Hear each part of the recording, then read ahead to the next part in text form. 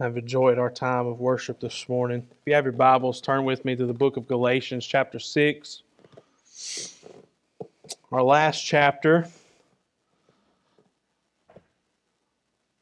I've enjoyed our time in Galatians. Thank God for grace. That should be the prayer that we have leaving this precious book. Thank God that we've been set free, not for anyone's sake, other than for Christ. We've been set free for freedom's sake. Amen. Not on my own merit, we can say praise God. Not on anybody else's merit on this earth. So it's not based on anything that we do, but it's based in faith in Christ. It's on what He's done. That's how simple this gospel is. I can't do it. He's already done it. Believe on the Son, and you shall be saved. Amen. Galatians chapter 6. We'll read the first 10 verses, and then we'll pray. It says, "Brethren, even if anyone is caught in any trespass, you who are spiritual, restore such a one in a spirit of gentleness, each one looking to yourself, so that you too will not be tempted. Bear one another's burdens, and thereby fulfill the law of Christ. For if anyone thinks he is something when he's nothing, he deceives himself. But each one must examine his own work, and then he will have reason for boasting in regard to himself alone, and not in regard to another. For each one will bear his own load. The one who is taught the word is to share all good things with the one who teaches him. Do not be deceived. God is not mocked. For whatever a man sows, this he shall also reap. For the one who sows to his own flesh will from the flesh reap corruption. But the one who sows to the Spirit will from the Spirit reap eternal life. Let us not lose heart in doing good, for in due time we will reap if we do not grow weary." In verse 10, "So then, while we have opportunity, let us do good to all people, and especially to those who are in the household of faith." Lord, we thank you for this time that we've had, Lord, as we go into this week of Thanksgiving. Lord, as we've prayed in this last month, help us to always be in Thanksgiving. And everything that we do, give thanks back to you, Lord. I ask that you take this word and you multiply it this morning, that you fill us anew with your Spirit, that you help us, oh God, to understand you maybe just a little bit better this morning. Lord, I ask this in your name. Amen. Thank you for standing this morning. We are talking about sowing and reaping this morning. We have been working our way through Galatians, Paul laying down a most excellent foundation on Christ, His work, grace through faith, salvation through faith, moving into the application part. And we've spent all the last 3 weeks or so talking about what it looks like to walk in the Spirit versus walking in the flesh. What it looks like to actually be a Christian. And what we've really been focusing on is what it looks like personally to be a Christian. And all of what we've preached and what we have taught on, what we've spoke about, what we've prayed about, is when it comes to personal commitment to Christ, we must what? Die. We must die. So chapter 6 picks up, and it is a stark contrast. We're still talking about working in the fruit of the Spirit, walking in the Spirit, saying no to flesh, being committed to Christ, and we see these verses change. So if you still have your Bible open, look back at chapter 5 with me just for a brief second at verse 25, verse 24 and 25 and 26. And then we'll carry back over, because you remember our Bibles have chapters and verses, but this was just a letter. So this is a continuation of chapter 5. So back in verse 24 of chapter 5, "Now those who belong to Christ Jesus have crucified the flesh with its passions and desires. if you live by the Spirit, let us also walk by the Spirit. Let us not become boastful, challenging one another, envying one another. Brethren, even if anyone is caught in any trespass, you who are spiritual, so we're still talking about the same people. Amen? Restore such a one in a spirit of gentleness, each one looking to yourself so that you and yourself will not be tempted. It's a continuation, but it is a stark contrast. So if I could briefly, in this time that we have, give us a synopsis or a summary of the last two chapters of Galatians, it would be something like this: the works of the flesh, the gifts of the Spirit, walking in the Spirit and not giving room to the flesh. It's all summed up like this: as the Christian matures in Christ, we become more like Him and less like us. We begin to act like Jesus would act. We desire His ways. The Christian mirrors Jesus' very nature as we die to self and live for others. That's the contrast. In our personal walk with Christ, the only thing that God has commanded us to do is to step back. Is to let Christ reign in your life. Let the very Spirit of God that indwells in every believer to work and manifest in that life and remove those things that are not like Him. And in doing so, we live the life that Christ would have us to live. We die to self and we live for others. So this isn't just a crucifying and a burying of oneself with no life to come.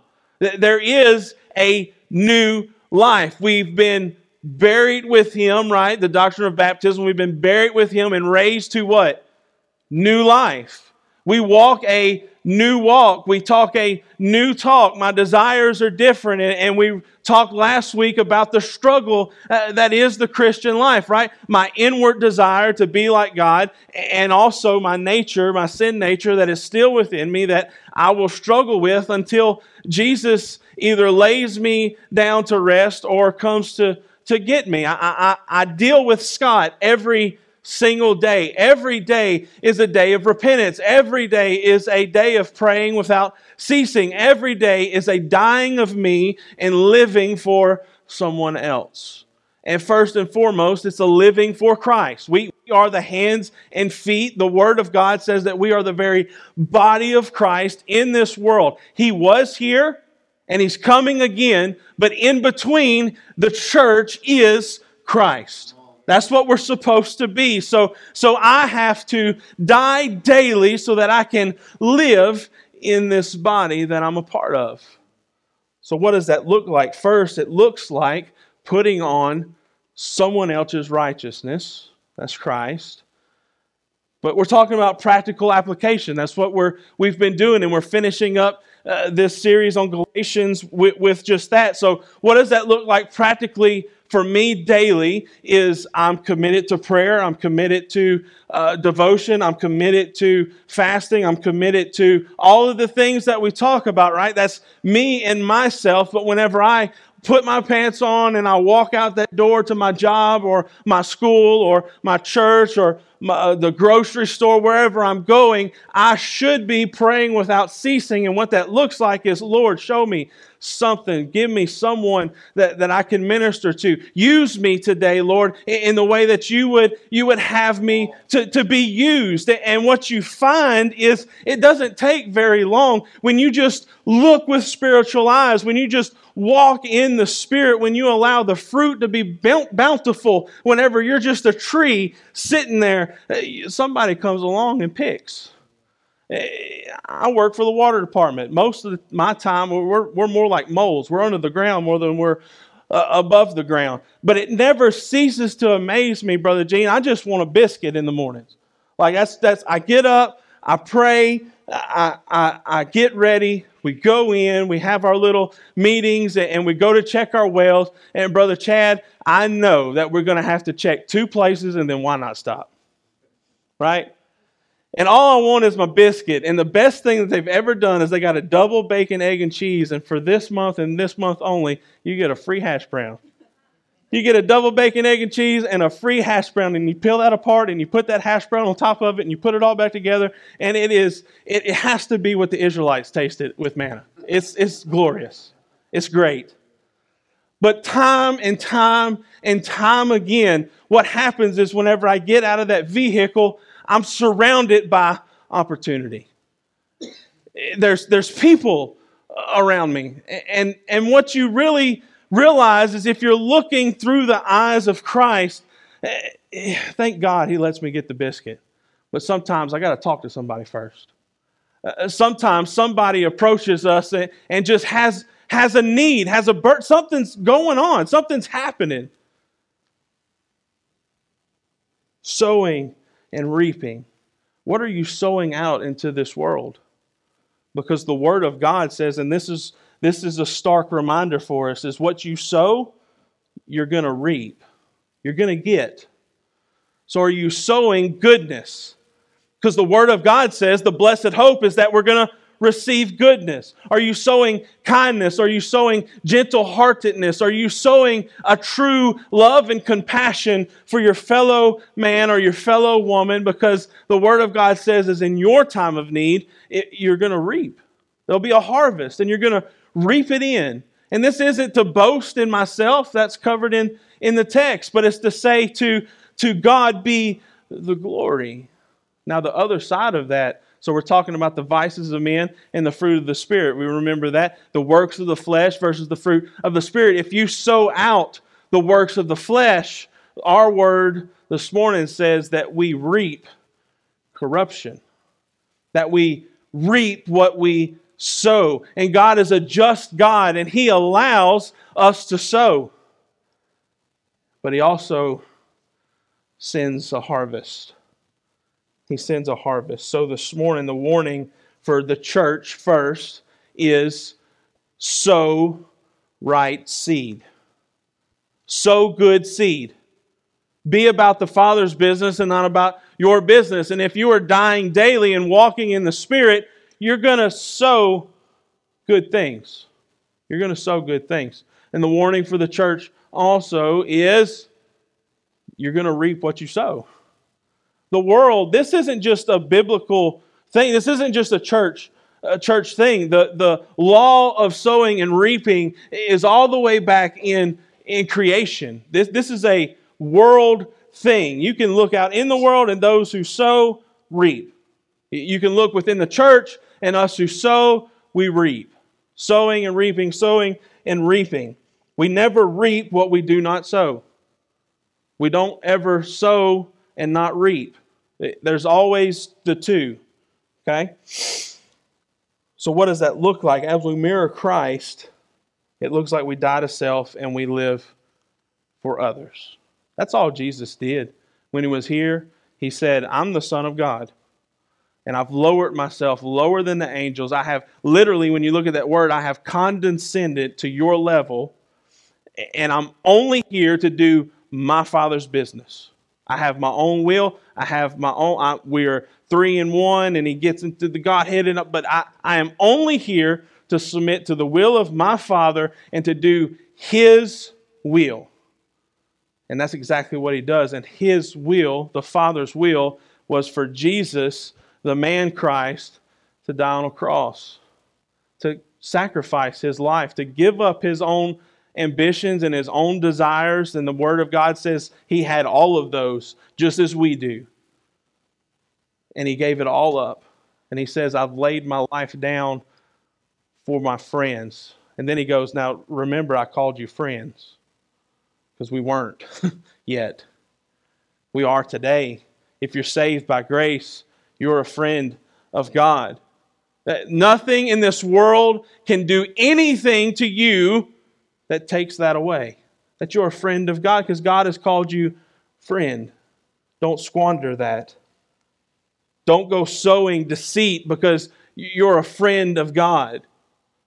And you're so close of a friend, you're so close of a person that what you do reflects on God. Now, we don't change God. And if we reflect poorly, that doesn't make God less God. but it definitely causes issues in this world.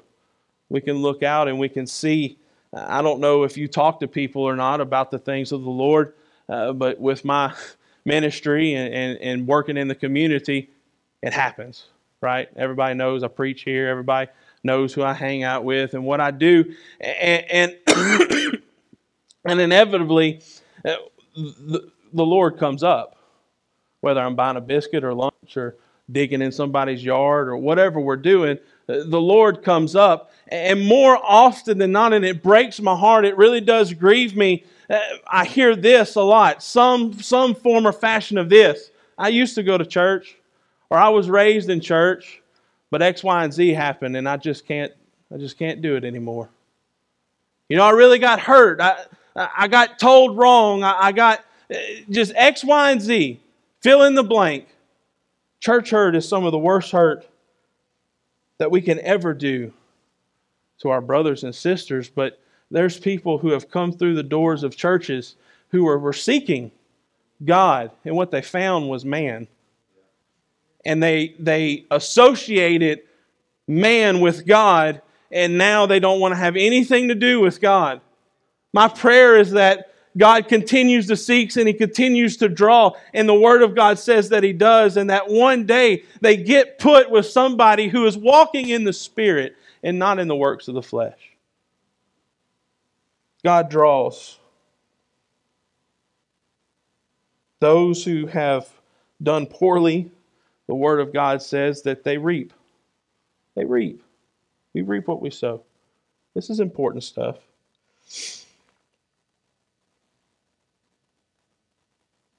Chapter 5 is how a believer is to treat themselves in a sense of the old sin nature, right? And we remember in the crucifying of the flesh, it's that we continue to crucify the flesh and that we think of ourselves as crucified, right? We continue to do so. And chapter 6 shows us how the believer puts this theology into practice. If I am a dead person, and I'm alive, then I walk in the life that I've been given.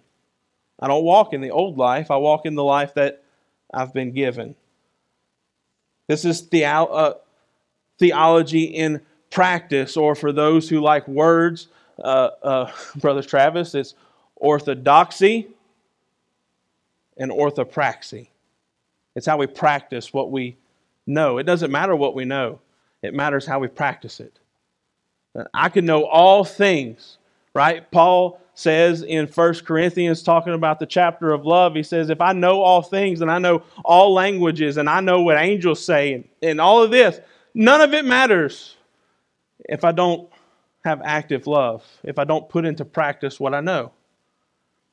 So to be a church is to be in practice with the Spirit. You can use all of this as little checks and balances in your own life. Am I truly a believer? Do I truly believe what I think, what I know? You know by how you practice. By how you practice. Besides gentleness being an expression of love and the fulfillment of the law of Christ, a gentle response to others is one way that we keep ourselves out of trouble. If you just act like Christ in all ways and all things, people are still going to get mad at you. You can't stop that. But they're not going to be mad at you. They're going to be mad at the God that's in you. See the difference? If I treat everybody as what? As I would like to be treated, and truly do so, seeking to love that person, whether they're in the faith or not, if they get mad at me, they're mad at the practice. They're mad at the fact that I love them when they don't love me. They're mad at me, but they're not mad to me. Nope, other way around. They're mad to me, they're not mad at me. They're angry with the Spirit. And that's going to happen. The Word of God tells us that. Jesus said they hated me, they're going to hate you. They're going to. But at the same time, this is the great conflict of the world, and it's the exact opposite of our inner conflict with this old nature is they're mad at you, but yet they want to be around you. And they don't know why. And they say things like, Brother Levi, that dude is a Bible thumper. But if you call him, he'll give you the shirt off his back. There's no reason why he should be nice, but I've never heard a bad word out of his mouth. Right? I'm not trying to boast you up. But it's things like that. It's oxymorons is what it is. I don't like the person, but yet they like me back, and I don't understand it. I don't understand. That's what the world says. It's this conflict, and what it does is it begins to remove the scales off of their eyes. Maybe there's something a little different about those people. Dad tells a story. Well, it's not as part of his testimony. Growing up, they would be running and doing and going and through the weekend and on Sundays. But when you passed certain churches, you turn your music down because you didn't want to draw any attention to yourself. Forget disturbing the church. You didn't want the church to know that you were outside because they were going to come get you. And his dad would tell him, don't go over there to such and such because you're going to catch what they got. Don't go messing around over there. And they had the wrong theology. They called cults and everything else. But what it was something was different about those people. And they put their orthodoxy into practice. And they brought their doctrines into the streets. And every person that they met was a potential saint. And they were treated as such. They treated the world as if they were a part of the church in hopes to gain them into the church. And that's not saying you bring your garbage into the building. It's that God changed you and you're one of us. But before any of that happened in your own testimony, there was somebody in your life. There was someone who said, I'm praying for you, who said you could do better, who said all kind of things, but they just treated you differently. Treated you in a way that you wasn't expecting. Y'all, we got to get back to that. We've got to put our faith into practice. James says, you show me works without faith, I'll show you faith without works. We're saved by faith through grace in Christ. Amen and amen. But if you're not working, you're not saved. That's what the Word says. If you're not about the business of the Father, you need to do business with the Father. If you're not about seeking and saving those who are lost, then you're not about Jesus. Because that's all He was here to do. And that's all He is here to do. His first advent, we're going into Christmas, His first coming, He said, I'm not here to judge. I'm here to save. And we're in this time in between coming and coming, and He is coming to judge. When He left, that's what He said, I haven't come to judge, I've come to save those who were lost. And when He comes back, He's coming to judge both faithful and unfaithful. What are you going to be judged by? What are some of the things that the church will be judged by? These are one of those things. What did you do? What did you practice? It's been said throughout the church fathers. I have so many good notes. I'll put it out one day. What did you do? The church fathers said that the church of God is a church of doers, not just sayers. Over and over and over and over again, some form or fashion, that is the theme. What makes the church the church? It's that they do. It's that they do. They don't just say, they do. We say also, we want to stop within these walls and have a really good message and expound upon the Word and break apart the Greek and do everything that we do. But we want to stop with the head knowledge and we don't want to do work in the heart. We don't do it personally, so then we don't turn around and do it publicly. It starts with us. Why did chapter 5 come before chapter 6? Because I cannot love others if I haven't done work in myself. Why does chapter 5 come before chapter 6? And why does the works of the flesh come before the fruit of the Spirit? Because one is more prevalent in the beginning. And I'm not a good witness. I remember that conflict. My Lord, I got saved and I was like, man, this stuff is real. All this stuff that I've heard my whole life is real. And I would cry myself to sleep at night. I was doing that before, but now it's just because I was grieved in my soul for forever not doing what the Word had told me to do. And I went out and I told everybody. I got saved on a Friday, and Monday morning I was talking to those same friends, and I'm like, you got to do this, you got to be this, you got to do this. And you know what they told me? Man, we're just like you. Because see, I was just like them a couple days ago. The last time they seen me, I was Good Time Scott. Yeah, a preacher's kid, but that's cool. He just prayed over our food before we did stupid stuff, right? But over time, a testimony began to build that Scott's different. He's not as fun as he once was. And that's the world. Right? But I wasn't a very effective witness at first because I said, you got to try Jesus. And they're like, man, you've lived your whole life that way. Right? Because we have had conversations before. Why can't you go fishing with us? Well, it's Sunday. I got to go to church. Okay. Right? We always had those conversations. But now I'm saying it's real, Brother Josh. And they're like, prove it. Prove it. And the only thing we can do as a believer to prove to a blind person, a blind and dead person in sin, is to live Christ's life in front of them. They have to see Jesus, because that's what saved me. He was revealed to me. And all it takes is one time. For us that are hard-headed, it takes several. But it just takes one. They just need to see Him once. Once.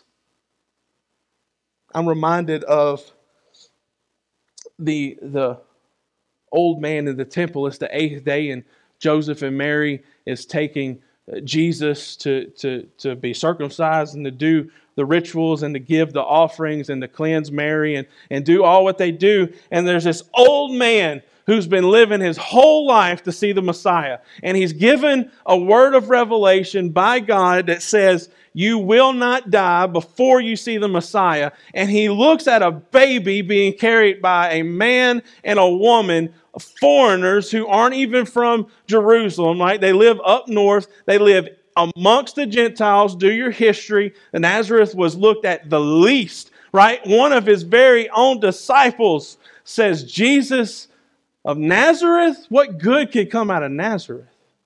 And then Jesus turns around and says, Nathanael, that was his name. It's in the Bible. I'm not spilling any tea. He said, I seen you under the tree, and I heard your prayer, and you was praying to me. And Nathanael, just like the old man in the temple, said that you're him. Nathanael says, my Lord and my God, right? We like to talk about Peter saying that he had this great revelation. Nathanael is scolded by God and says, yep, you're him.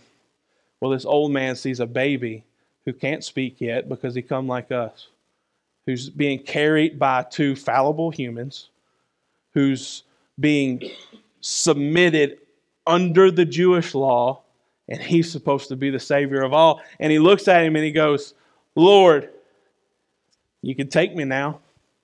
I've seen him. Ladies and gentlemen, if you ever see him, say, I know him, I want you to see him.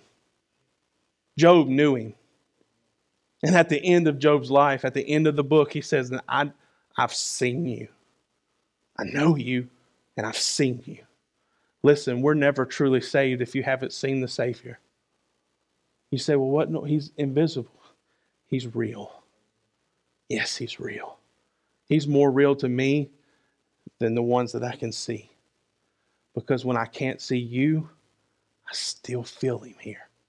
He's still present with me. And when I need Him the most, when I look around and it's like I'm a stranger in my own house, and I'm surrounded by my son and my wife and my family, and it's as if I'm by myself, He's still there. He's still there. Why? Because I've begun a process of sowing and reaping. But look with me. I want us to understand that this is still through faith. This isn't our works, and then we're going to close. Because I think we understand if we sow good things, we're going to reap good things. If we sow bad things, we're going to reap bad things, and that's going to affect both our personal life and the lives of the ones around us, right? But I want us to understand that I can't manifest things in my life. I can't speak things into existence. I can't do good things and expect good things because it's not anything good from me, right? All good gifts come down from who? Father of lights. It's in James. John says the same thing. Even if you're in the world, if anything good happens in your life, it was God. It was God. So he says, brethren, if you find somebody who is weak, who has failed, who has sinned, both against you and against God, that you don't shun them, you don't cut them off, that you don't beat them over the head, that you say, hey, you've messed up, let me help you through it. Right? We carry the burdens of the weak while we're still enacting chapter 5 and I'm dying daily and I carry my own burden. So that when I can't carry my burden, somebody comes and carries my burden with me while they're carrying their own burden.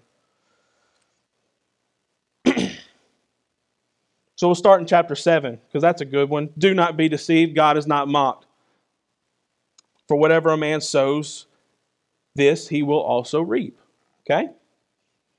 But then chapter 8, or verse 8 says, for the one who sows to his own flesh, so that's me sowing into myself wrong things.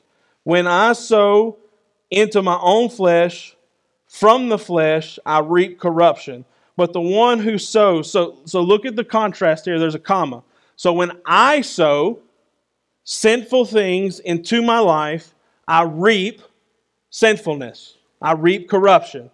And it's me who's doing it, right? We'll start over again. For the one who sows to his own flesh will from the flesh reap corruption. Then there's a comma. But the one who sows to the Spirit will from the Spirit reap eternal life. So sowing and reaping goes both ways. I sow and I reap, but there's a Spirit within me that is sowing into me and bringing a harvest. So don't be deceived, Christian. I think Paul has that right there. God is not mocked. If you, Christian, try to sow sinful things, both into yourself and to others, you're going to reap a harvest that you do not want to eat. That's what it says. But also be encouraged, Christian, is as you fail in these areas, there's a Spirit within you that is constantly sowing in good things. And there's a harvest and there's a reaping. And if we walk in the Spirit, we sow less deceit. If we walk in the Spirit, when temptations come, I'm able to battle.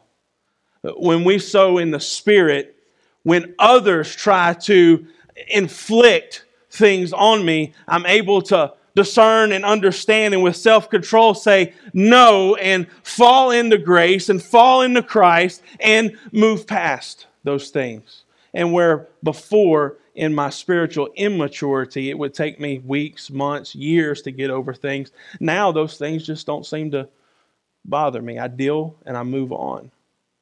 So in the Spirit. And our promise is that the Spirit will reap for us. Stand this morning. These altars are open. This message is for all of us. None of us do this perfectly. So if you're here this morning and you're saying, I've been really good and I've been trying to pray and devote my life to God and be willing to be used, and I say, praise God, you're in a season of sowing great good things. But be prepared. Be prepared. Because all it takes is one time, one day of not sowing in the goodness. Because, see, the law of sowing and reaping is constant. We're always sowing. You go to the parable of the sower, and the sower goes out to sow, and he just flings seed. He just throws it. I know in the parable the seed is the word, and that's very specific for evangelism. But in life in general, we throw seed. And whether we're throwing good or bad seed, it lands everywhere. And it grows. And I don't have to be the one to tell you that bad seed grows fast. Fast. And God is a God that likes to wait. And that's the thing about sowing and reaping, Brother Levi. If I sow good seed, I got to wait. And I got to let it grow. And I got to let it mature, because wheat isn't good when it busts through the ground. It's got to grow fruit. It's got to grow ahead. An apple tree, if you just eat apple seed, you're going to die from cyanide poisoning. Isn't that crazy? But if I let it grow in the ground and mature into a plant and let it produce apples, I can eat the flesh of it, and it can nourish me. And we see that a lot in the Word of God. In my own weakness, God grows strength. And where my testimony was no good 2 days after I was saved, it began to produce very quickly. And people fell off, Brother Levi, that didn't want to have nothing to do with it, but some of them stuck around. And some of them stuck around for different reasons, to see me fail, to say, I told you so, but others were watching. And they waited for a harvest. And when they seen fruit meet a repentance, it caught their eye, and we were able to have a conversation. Same thing happened in my life. I knew those who were faking. It ain't hard to see. It's really not, because I was the best faker there was. If you're acting like me, you're probably not right. That was my opinion. I'm serious. But then there was those who would do things differently than I would. And I was drawn to that. Why? Because their field was a little better than mine. They had a few less weeds in it. They had a lot more food, a lot more fruit. And they sowed into me, both young and old. And now I sow into others. So chapter 5 and chapter 6, keep your heart right. And be living for Christ. Amen. Simple.